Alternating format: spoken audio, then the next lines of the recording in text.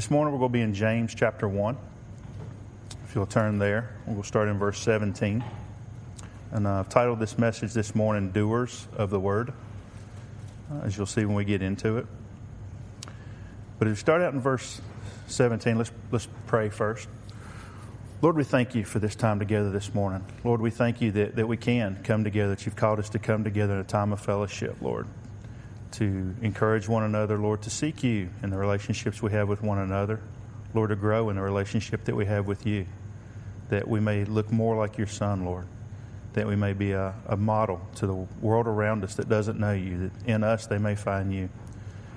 Lord, we just lift up this service this morning, that, Lord, everything we do and say may glorify you, that, Lord, everything that we receive this morning, Lord, we have open hearts and open minds, Lord, to receive it, that you would speak to us today and draw us closer to you through your word, through this time together. We pray this in Jesus' name. Amen. So James 1, verse 17 says, "Every good gift and every perfect gift is from above and comes down from the Father of lights, with whom there is no variation or shadow of turning." Now the word light here is the Greek word phos. And one of the definitions of phos is of truth and its knowledge, together with the spiritual purity associated with it. So if we paraphrase that along with the definition, we would say that all perfect gifts come from the Father of truth and its knowledge, together with the spiritual purity associated with it.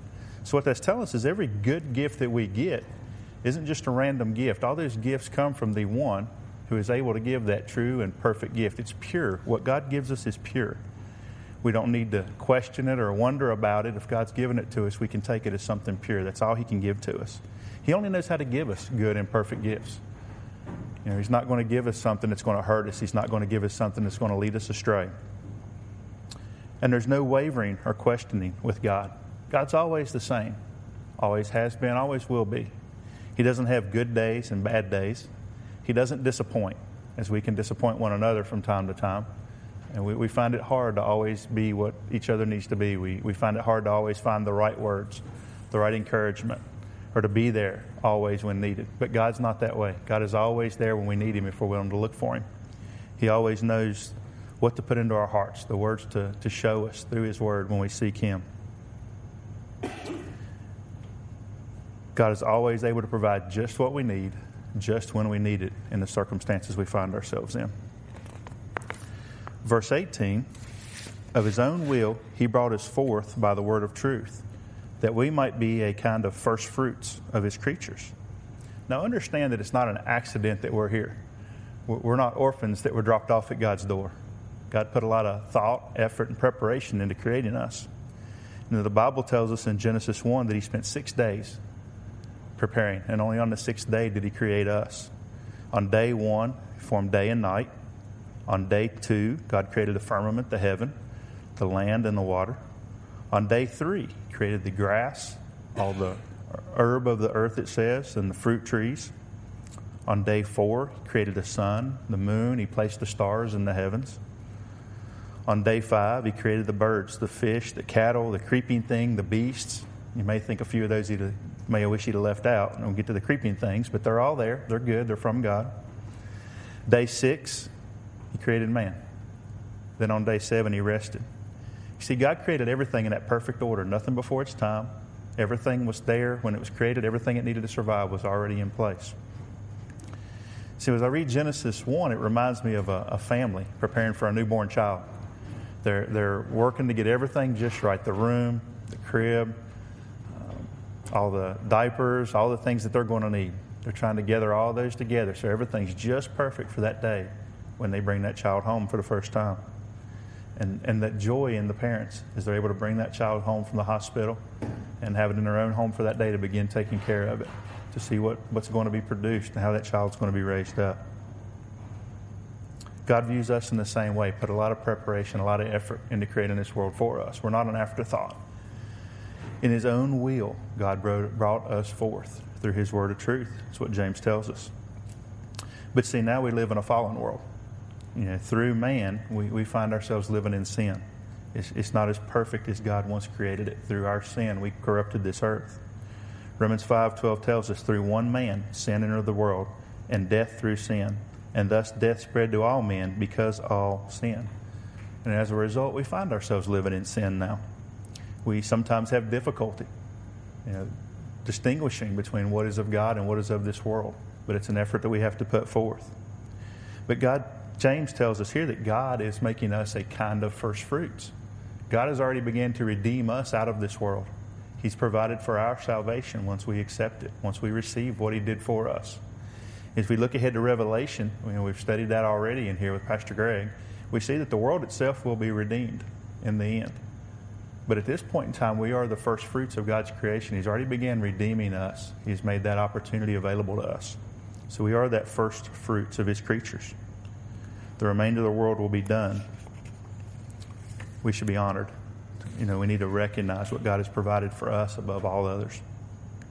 Verse 19, so then, my beloved brethren, let every man be swift to hear, slow to speak, slow to wrath. For the wrath of man does not produce the righteousness of God.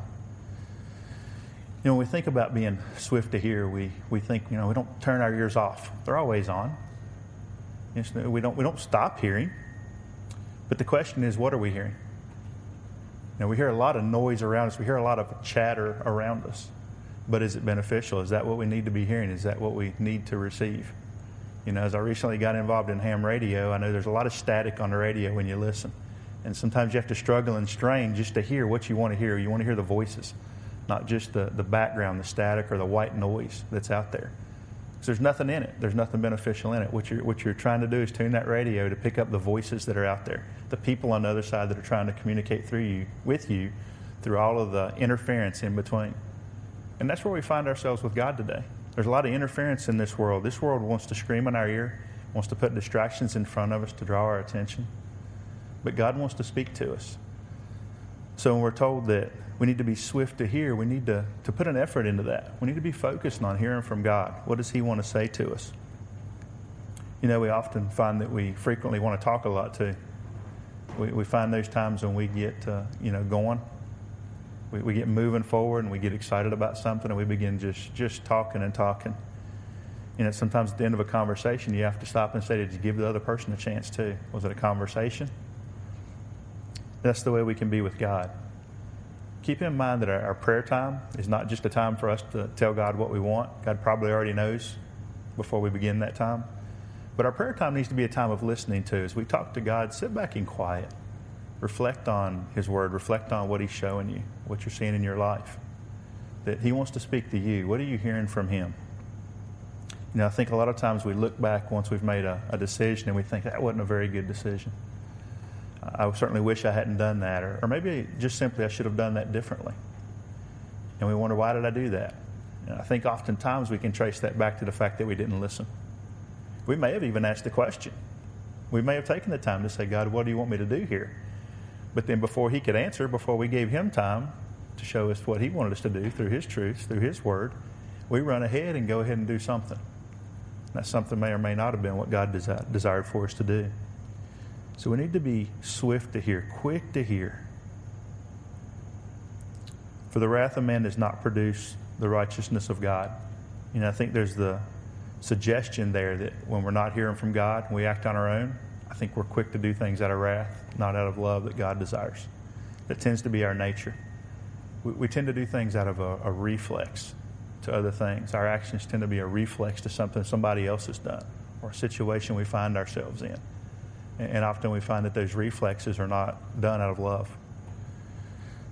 That's probably the primary trait that we see in God is love and mercy for others.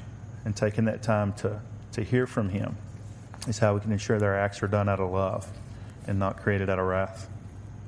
In verse 21, therefore lay aside all filthiness and overflow of wickedness, and receive with meekness the implanted word, which is able to save your souls. See, as I said before, it's easy to get caught up in the flow of the world. Often we can find ourselves looking more like the world than we do looking like Christ if we take the time to examine ourselves. The problem is, if we don't put aside the filthiness, the wickedness, all the joys of this world that is taunting to us, that it says are the way we should live, the things that we should have, If we're so busy playing with those, we can't hear from God. We're focused on the things of this world. We're not focused on the things of God. See, I think to all the times that we've had to tell our children, our grandchildren, put those toys down. I'm trying to talk to you. Look at me. And I've seen parents in here do it as a reminder. I've seen some of the parents in here with young children say, okay, I'm talking to you. Put that down. Look at me. Why do we have to do that? Because our children are too busy with other distractions. They're not listening to what we have to say. But sometimes we fail to recognize that we do the same thing with our Father. He wants to speak to us, but we're so busy, we're so caught up in the things of this world that we're not paying attention to Him. We've put other things above Him. Even unintentionally, we've put other things above Him in this world. And it says, receive God's instruction with meekness. With meekness. Power under control, that word meekness. God's Word is powerful. The truth in God's Word is incredibly powerful. He taught us that He brought us forth through the truth of His Word. He tells us here that receive that with meekness, and receive the implanted Word with meekness, which is able to save your souls. It's that powerful. That the power is in God's Word. The secret is there for the salvation of our souls. If we're willing to accept it and receive it, all that instruction is there. We should have a desire to receive God's Word. We should have a desire to have it implanted into our hearts. Have it just ingrained in a place where it can't be taken away, and hang on to it. We should view it as a jewel, that once we get it, we protect it. We put it in a protected place where nobody else can get to it. With it, you have the power to be the light to the world, that city on a hill that He calls us to be. With it, we have the power to overcome temptation and sin. If you're struggling with an issue, if there's any struggle in your life, and we all have them, there's different things out there that we each battle. Turn to God's Word for truth. There's where the power lies. It's not a secret of where it's at. It's in there. Seek it out. As we said, God wants you to have those good gifts. He wants to speak to you. He wants to implant them into your heart that you can use them. Then verse 22, James says, but be doers of the word, and not hearers only, deceiving yourselves. For if anyone is a hearer of the word and not a doer, he is like a man observing his natural face in a mirror. For he observes himself, goes away, and immediately forgets what kind of man he was. See, I relate this again back to our kids. How many times have we told our kids to do something, and they say, okay, but they never get up and move? They're sitting on the sofa playing a video game, or they're sitting in a chair with their phone texting or playing a game, and you need to go clean your room now. Okay. But you stand there watching, they never move. How many times have we done that? How many times has God told us, I want you to go do this? Okay, yeah, that's great. But we never get up and go do it. How many times do we sit through a service and we hear something that just really speaks to us, and you go, okay, God, I hear you. That was for me. I understand that. We can even go to the pastor after service and say, that really spoke to me. I heard from God today. Praise God. Then we walk out of here, and what happens? We're back in the world again with all those distractions. We never become doers of the word that God's given us. Romans 2:13 says, for not the hearers of the law are just in the sight of God, but the doers of the law will be justified. We need to put all this that God's put into our heart, we need to let it come out in actions. Appropriately enough, as we just celebrated 4th of July weekend, about 11 years after our country was founded, after our July 4th, on June the 28th, 1787, the Constitutional Convention was going on in Philadelphia. See, after about 11 years, the Articles of Confederation that had been written to guide our nation, they found weren't working well. They were full of flaws. So a group of men came together to form what we now call our Constitution. But the problem was they couldn't come to an agreement after 5 weeks of meeting. They were at a complete impasse. Nothing they could do, seemed to get them past it. There were so many differences, they were unsurmountable. Benjamin Franklin asked to address the group, and this was his statement to the group. He said, in this situation of this assembly, groping as it were in the dark to find political truth, and scarce able to distinguish it when presented to us, how has it happened, sir, that we have not hitherto once thought of humbly applying to the Father of lights to illuminate our understandings? In the beginning of the contest with Britain, when we were sensible of danger, we had daily prayers in this room for the divine protection. Our prayers, sir, were heard, and they were graciously answered. And have we now forgotten that powerful friend? Or do we imagine we no longer need his assistance? I have lived, sir, a long time, and the longer I live, the more convincing proofs I see of this truth, that God governs in the affairs of men.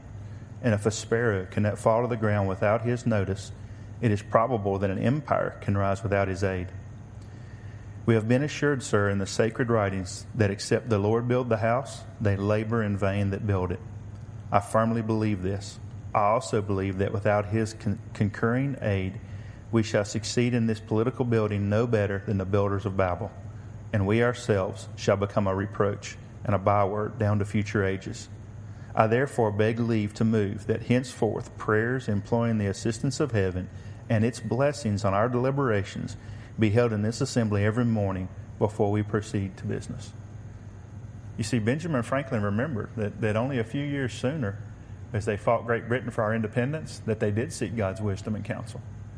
And there's a great deal of records of stories that are told by George Washington and others of how God protected them, provided for them to defeat what was then the greatest army in the world, with only a group of ragtag farmers, basically, and merchants from the United States, just a group of loosely organized colonies. But you see, they had stopped doing what they'd seen before. Once they won that battle, I suspect they become a little bit arrogant. So we've beat Britain. We're great. We can handle this. They fell back through the distractions of the world once the perceived enemy was no longer there. As a result, the convention adjourned for 3 days. During that time, they gathered at the Calvinist Reformed Church in Philadelphia, where the Reverend William Rogers prayed a special prayer over the Constitutional Convention. And according to George Washington, they also heard an oration on the anniversary of independence. You see, they read the Word, they knew the Word. You can hear it throughout his speech, how many references he makes of biblical Scripture there. They recognized that everything they was doing was in vain because they weren't exercising what they already knew to do. They knew to invite God into it. They knew to seek God's guidance in everything that they did, but they weren't doing it. They took the time to seek God. It took 3 days off. They weren't going to accomplish anything else, right? I mean, it's almost like a last-ditch effort. We're at an impasse. We can't do anything else. But they took the time together to prayer.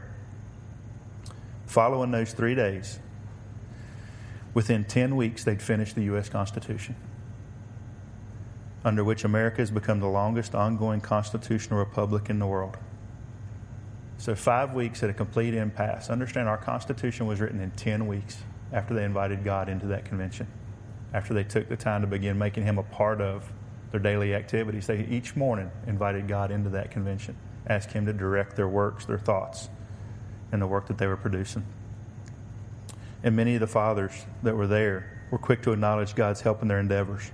Alexander Hamilton said, "For my own part, I sincerely esteem it a system which without the finger of God never could have been suggested and agreed upon by such a diversity of interest." You see, when we invite God into it, no matter what our differences are, we have a common denominator. The one thing that all Christians have is what? Our salvation in Jesus, our only hope, our only relief from sin that exists. James Madison agreed. He said, "It is impossible for the man of pious reflection not to perceive it in the finger of that almighty hand which has been so frequently and signally extended to our relief in the critical stages of the revolution." And Benjamin Franklin acknowledged, "I beg I may not be understood to infer that our General Convention was divinely inspired when it formed the new federal Constitution. Yet I can hardly conceive a transaction of such momentous importance to the welfare of millions now existing and to exist in the posterity of a great nation should be suffered to pass without being in some degree influenced, guided, and governed by that omnipotent, omnipresent, and beneficent ruler in whom all inferior spirits live and move and have their being." And I quote there out of Acts chapter 17. So they recognized once they got through it. You know, as I said before, how many times do we get into the middle of something or look back on something and realize that we forgot the most crucial step? We forgot to make God a part of our endeavors. We forgot to make God the first part of it, begin with Him. You know, sometimes we need to examine ourselves in the mirror of God's truth. We need to ask ourselves, how do we measure up? How well are we doing at carrying out what He's given us? You know, we can see that after just 3 days of seeking the Lord, everything turned around for this group of men. God can turn great things around when we allow Him to. Incredible things happen when we invite God into our efforts. He wants to be involved in our efforts. As we read in verse 17, every good gift and every perfect gift is from above, and it comes down from the Father of lights. If it's worth having, if it has an eternal impact, then it's going to come from God. We don't want to spend time studying God's Word just to walk away satisfied and patting ourselves on the back that we studied His Word. See, we need to go away on a mission. We need to go away on a mission that we become more like Christ in some area of our life. When we hear from God, we need to apply that to our lives, that our actions would change. Verse 25 says, "But he who looks into the perfect law of liberty and continues in it, and is not a forgetful hearer, but a doer of the work, this one will be blessed in what he does." We'll be blessed. We saw the differences that it made in the writers of our Constitution. Our nation has been blessed as a result of that. While we have our flaws, we're still run by men. There's plenty of flaws out there. We can acknowledge those quickly. But still understand, we're the longest running constitutional republic in the history of the world. So how do we apply this to our own lives? How does this matter to us? We spend time studying, praying, men's and women's Bible studies, the home fellowships, listening to devotions, podcasts that I do a lot. How do we apply this to our lives? We've taken the time to learn God's Word. We've etched His law into our hearts.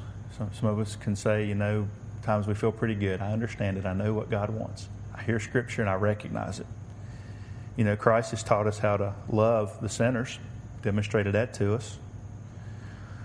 We've read Paul's correction of all the false doctrine that's circulated in the world. Notice that many of Paul's letters were written to make corrective action within the church. David taught us to stand against the giants that blaspheme God.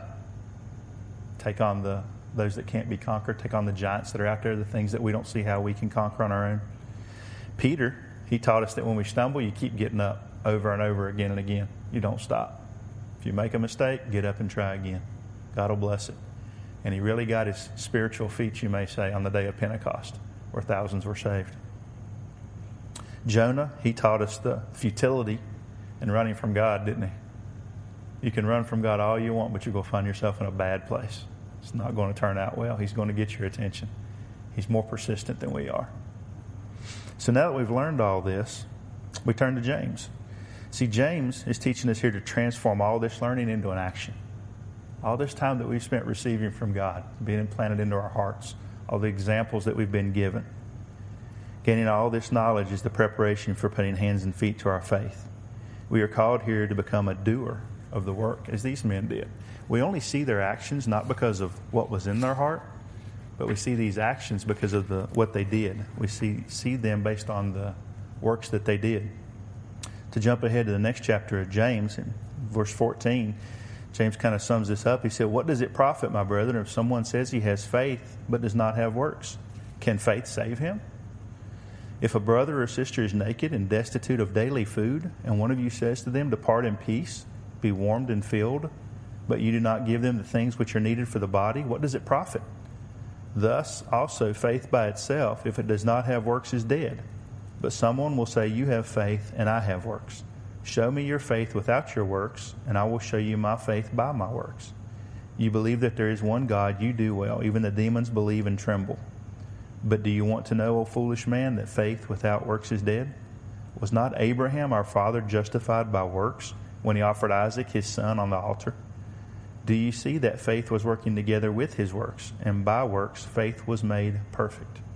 And the scripture was fulfilled which says, Abraham believed God, and it was accounted to him for righteousness, and he was called the friend of God. You see then that a man is justified by works, not by faith only."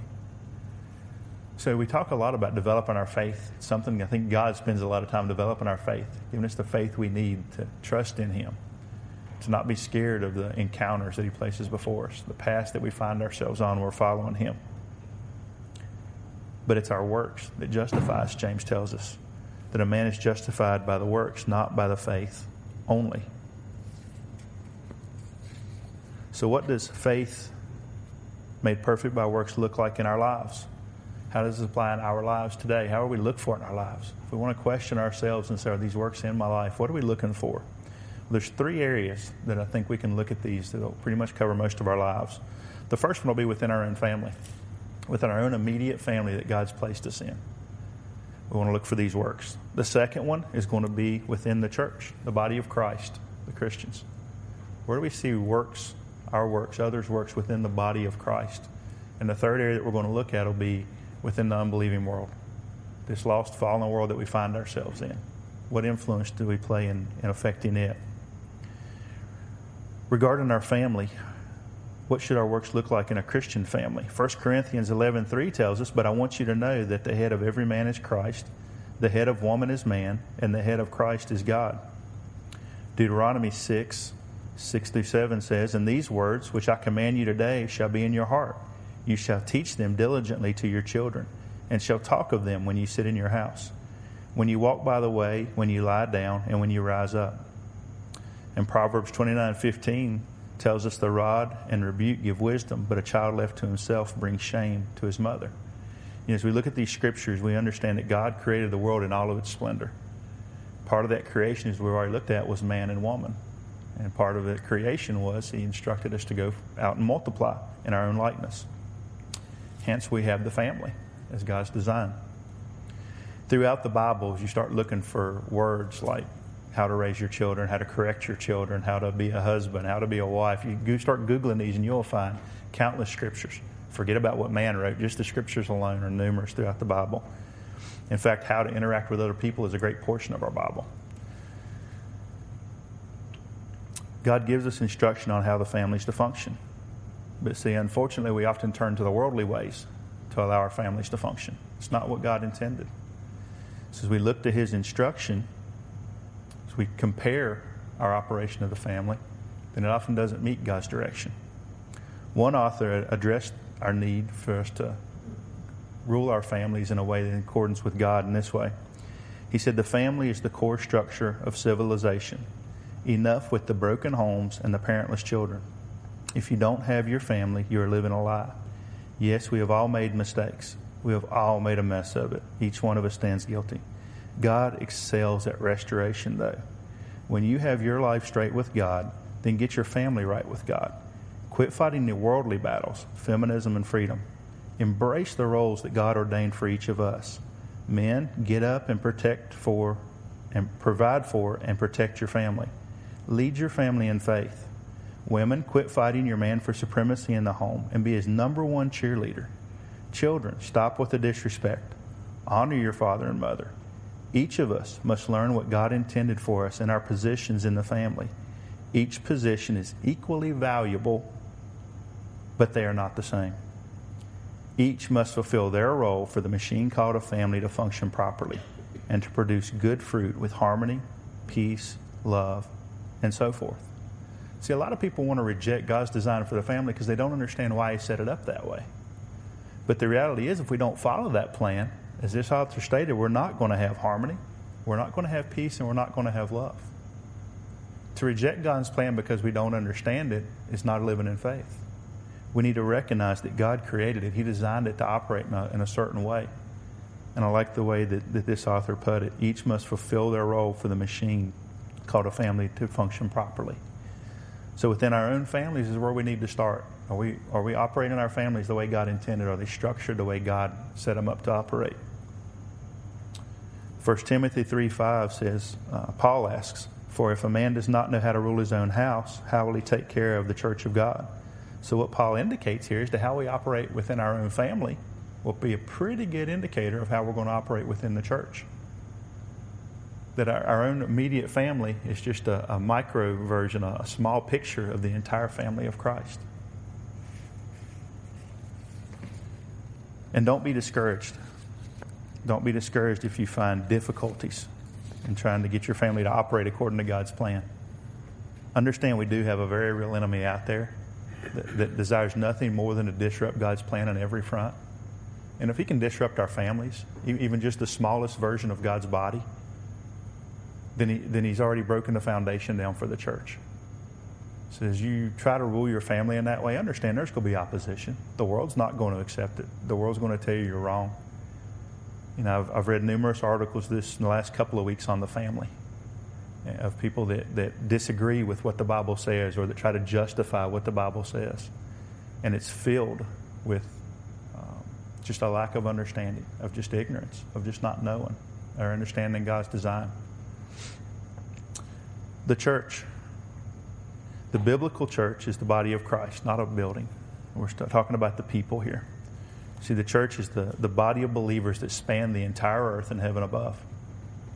You know, as I've been to Peru a few times, as I've been to the prison on a regular basis in different jails, you know, it's easier to see when you spend time with different fellowships. It's easier to view Christ's body as a larger than just the small group that we refer to as a church or this fellowship.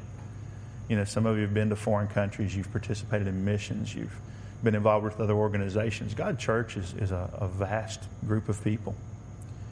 See, and we all look forward to that marriage supper with earnest expectation that one day we'll become the bride of Christ. We'll fulfill our role. But presently we find ourselves living in this fallen world that seeks to sway us from our faithfulness in God. So as believers, how do we interact with each other during this time while we're still here on this world? The Bible gives believers many scriptures. Here's two of them. Hebrews 3:13 says, "But exhort one another daily, while it is called today, lest any of you be hardened through the deceitfulness of sin." You know, I joke about one of my coworkers that his motto is, "Why do today what you can put off till tomorrow?" There's some projects that he's been given that it seems like he's not gotten to in months. And some people begin to ask, when's he going to get to it? But that's not of God, is it? God directs us to do today what we could put off till tomorrow. Exhort one another daily. Don't wait. Don't wait. You know, I've received phone calls. I've received texts. I've had face-to-face encouragement this morning preparing for today's message. And I appreciate all those. I really do. There's nothing more that helps me out to prepare and to know that God is in this than to know that people are praying for me, lifting me up for this message. The second verse is 1 Thessalonians chapter 5, beginning in verse 11. It says, "Therefore comfort each other and edify one another, just as you also are doing. And we urge you, brethren, to recognize those who labor among you and are over you in the Lord and admonish you, and to esteem them very highly in love for their work's sake. Be at peace among yourselves. Now we exhort you, brethren, warn those who are unruly. Comfort the faint-hearted and uphold the weak. Be patient with all. See that no one renders evil for evil to anyone, but always pursue what is good, both for yourselves and for all. Rejoice always, pray without ceasing, and in everything give thanks, for this is the will of God in Christ Jesus for you. Do not quench the Spirit. Do not despise prophecies. Test all things. Hold fast what is good. Abstain from every form of evil." There's a lot of principles just in those few verses. First of all, encourage one another on a regular basis, as we saw in the previous verse in Hebrews. Comfort each other and edify one another. Second, recognize the spiritual leaders among us. And it's important when we find ourselves in a difficult situation that we know who we can go to for guidance, that we know who we can go to get a biblical word. You know, we have to be careful. As we said, we live in a fallen world here. We can't just go to anybody. The world's going to give us false answers. It's going to put us on the wrong path. We need to recognize who the spiritual leaders are among us so that we can go to them in our time of difficulties and know that we're going to hear from God. And at the same time, make a side note of the spiritual deceivers that you see out there. Where do you stay away from? We all have those friends that we know are going to give us that advice. You know, the one when somebody upsets us that tell us just go to their house and beat them. That's not from God. That's not the person you want to go to when you're trying to get wisdom from God. The third principle here, live together peacefully. As I said before, our common belief is in Christ. You know, this world is doing a pretty good job at seeking to divide Christians amongst themselves. It seems to find an issue somewhere, sometimes it seems like everywhere, that we can disagree on. That's not what God calls us to do. He calls us to get along. In fact, the Bible tells us as much as it is up to you, get along with everyone. Do everything in your power to get along with others. We're not saying condone sin here, as Pastor Greg recently taught on judging. Discussed that really well. You know, we recognize sin, but there's a lot of things out there we fight about that just don't need to be a difference. Number 4, provide caution and counsel to those that are exhibiting worldly behavior. You know, it's a difficult and touchy thing sometimes. We see a brother or a sister that we knows the Lord, but all of a sudden they're doing things that's not of the Lord. It can be difficult to approach them. We don't want to damage the relationship we have with them. But we're told here, warn those who are unruly. Comfort those that are faint-hearted. Everybody has to make their own decision. But what I've found is if there's a time when somebody's doing something that's not of the Lord, just gently remind them. As they're going into an endeavor, if you're talking with them, the Bible says this. Don't try to argue with them on your own footing. Just give them God's wisdom. We've talked already about the power and the truth of the Word from God. But in some way, try to steer them back on path. They have to make their choice. It's their decision on where they go. Just try to give them good counsel. Try to be at least a speed bump to slow them down and make them think about what they're doing. The fifth principle, be others-centered. Be others-centered. Esteem others above yourself. We don't have a better example of that than Christ himself. As we take the name of a Christian, as Christians, followers of Christ, little Christians or little Christs, the Bible would translate it, then we need to put others first. 6, keep Christ at the center of your life. Recognize his work in your life and praise him for all that he does. As we said before, focus on Christ. Don't focus on the world. Avoid the things of the world. Put all that filthiness aside, the scriptures tell us. So we can be focused on him. And then praise him. Recognize what God's doing in your life, both in your small family, in your large family, and in the unbelieving world. I've probably shaken more people in the unbelieving world with simply sharing what God's done in my life than anywhere else.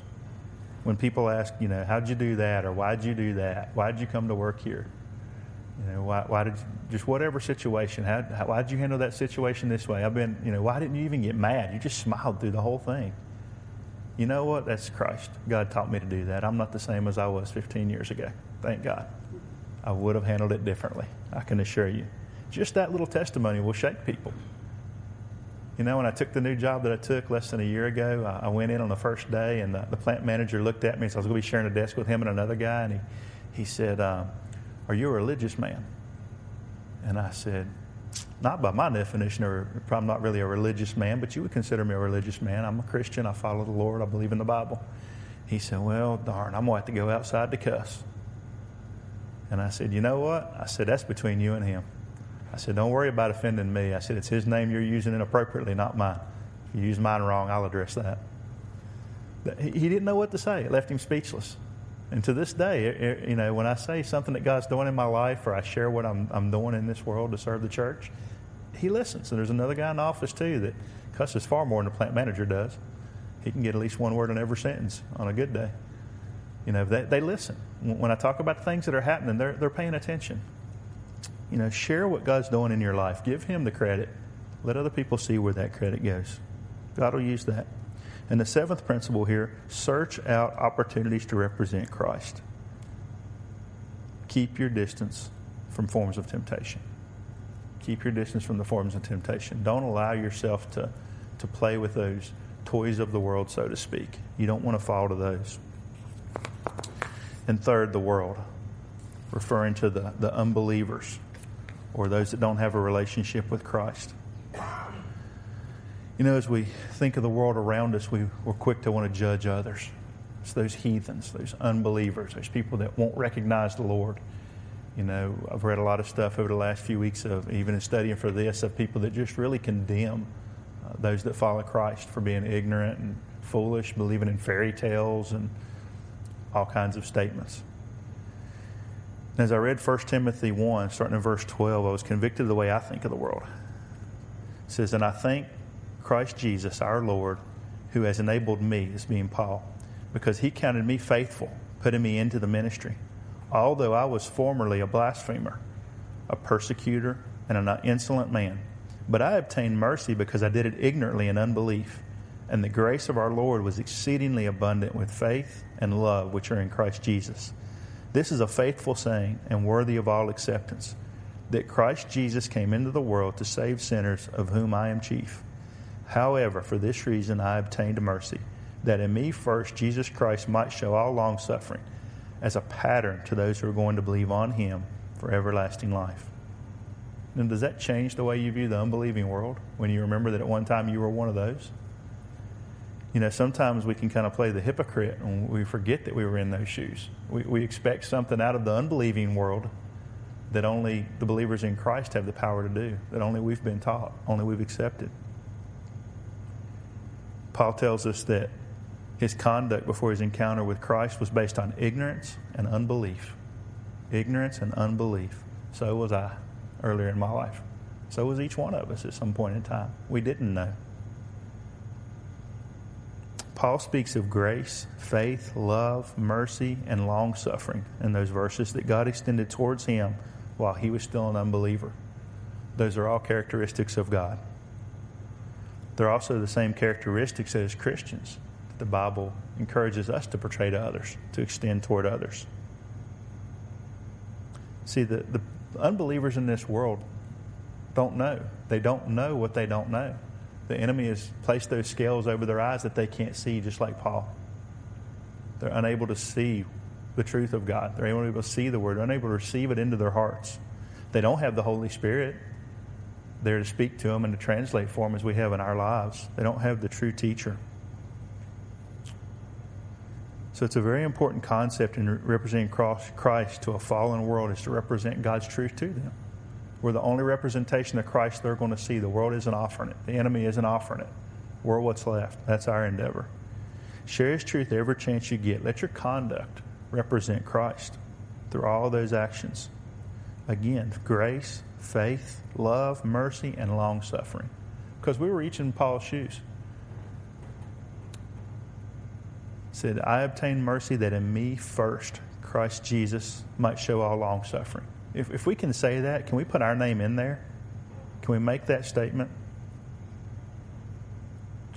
That in me first, Jesus Christ showed all long-suffering as a pattern to those who are going to believe in Him for everlasting life. That should be our goal once we recognize that we were in those shoes, that through me, through each of us, others would see Christ also and come to believe on Him. And when you share your beliefs about topics with those unbelievers, support it with a biblical truth. You don't even have to say, this came out of the Bible, here's a chapter, here's a verse. Just as you're having conversations and you're sharing your beliefs about something, we do it all the time. As humans, we sit and go, I believe this, well, I believe this. Just back it up with Scripture. Paraphrase, it's fine. You're going to lose them if you go into the Greek and Hebrew, so don't worry about that. I get lost in the Greek and Hebrew. I have to look it up and translate it. God will speak through you. He'll bring the Scriptures to your mind. Just support it with God's truth and let God do the rest. When questioned about eating with tax collectors and sinners, Jesus responded, I did not come to call the righteous, but sinners to repentance. Jesus went out of His way to spend time with the sinners. He came to the right place in earth, didn't He?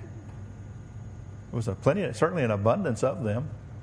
And if you've dedicated your life to the Lord, if you've asked Him to use you, you're in a world full of people that need to hear Him, that need to meet Him, that need to hear His truth.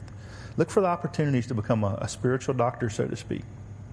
Let Christ be represented through you. Of course, I caution you to keep your purpose in mind. Don't allow yourself to enter into sin that you may lead others out.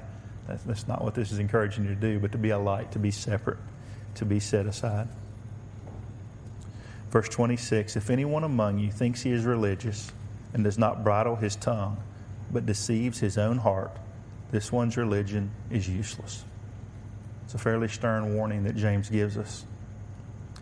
You see, many people place themselves up on a pedestal and bask in their own religiousness. Can be proud of a degree or number of years they've been teaching or how well they know the law. You think Pharisees here, right? That was their pride and joy, was how well they knew the law, what family they came from. They were great religious models. All you had to do was ask one. They'd tell you how good they were. You didn't have to question. However, they contrasted Jesus. They didn't look the same as Jesus. They weren't beneficial in pulling others up. They were only beneficial in pushing others down to lift themselves up. But you see, Jesus sought to bring Himself to a place of low esteem. As He was born to the earth as a child, He came of no reputation, no money, wasn't born to kings and rulers. He was born to a lowly farmer or a peasant family, basically a poor family. Placed Himself in a low position that He might lead others up. He became a servant to each one of us, to all those around him, that he may push others up, not pull them up. Live your life according to the model that Jesus gave us, not the Pharisees. Live your life as a servant leader, looking for ways to help that other person, putting others first. We'll close with verse 27. Pure and undefiled religion before God and the Father is this, to visit orphans and widows in their trouble and to keep oneself unspotted from the world. To be an example of Christ in the world, we have to refuse to conform to the world, first of all. These two go hand in hand. As we reach out to others, as we seek to lift others up, we put others first. It's not what this world teaches you. It's the opposite of what this world teaches you. But to reach out to orphans and widows, you ask yourself, why did James pick those two groups? There's lots of groups out there that need help. This is the example he gave us. Why? I believe it's because these are two groups that have nothing to offer in return and probably never will. No matter how much you do for orphans and widows, they have nothing to pay you back. If you're reaching out to those types of people, then you know your actions are pure, of pure motivation. You know it's the Lord working in you when you're trying to help those that can't help themselves and no opportunity for rewarding it yourself on this earth. Look for those that can't help themselves. Jesus counseled on this in numerous cases. Christ is radically different from this world. He's nothing like this world.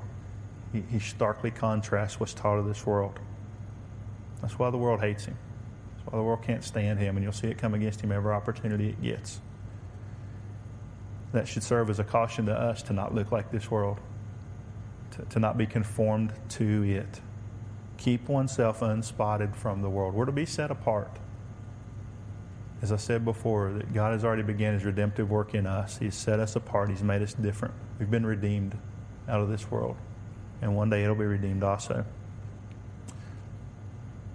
Let your heart produce works. Let what God's put into your heart produce works in your life. Look for cases. Look for situations in your family, within the church, within God's believers, and to the unbelievers of the world, where you may apply the teaching that God's given you. You may affect this world. Be a light on a hill as God has created us to be. Let's pray. Lord, thank you for our time together this morning. Lord, thank you for your word here, Lord, just your encouragement that, Lord, as you have reached forth to make us the first fruits, Lord, you desire that we produce fruit of like kind. Lord, that we be a representation of you to the remainder of this world. Lord, to encourage one another and a light to those that don't know you, that they may seek you through what they see in our lives, Lord. Lord, may our works, the activities in our lives, the things that we put our efforts and our resources to, may they reflect you. May they serve to advance your church, Lord, to grow your kingdom, to affect eternity. Lord, we just pray that you'll come into our hearts, Lord. Draw us closer to you. Show us those opportunities that you've placed before us. Help us not to miss them. Lord, help us not to shy away for what the world may think.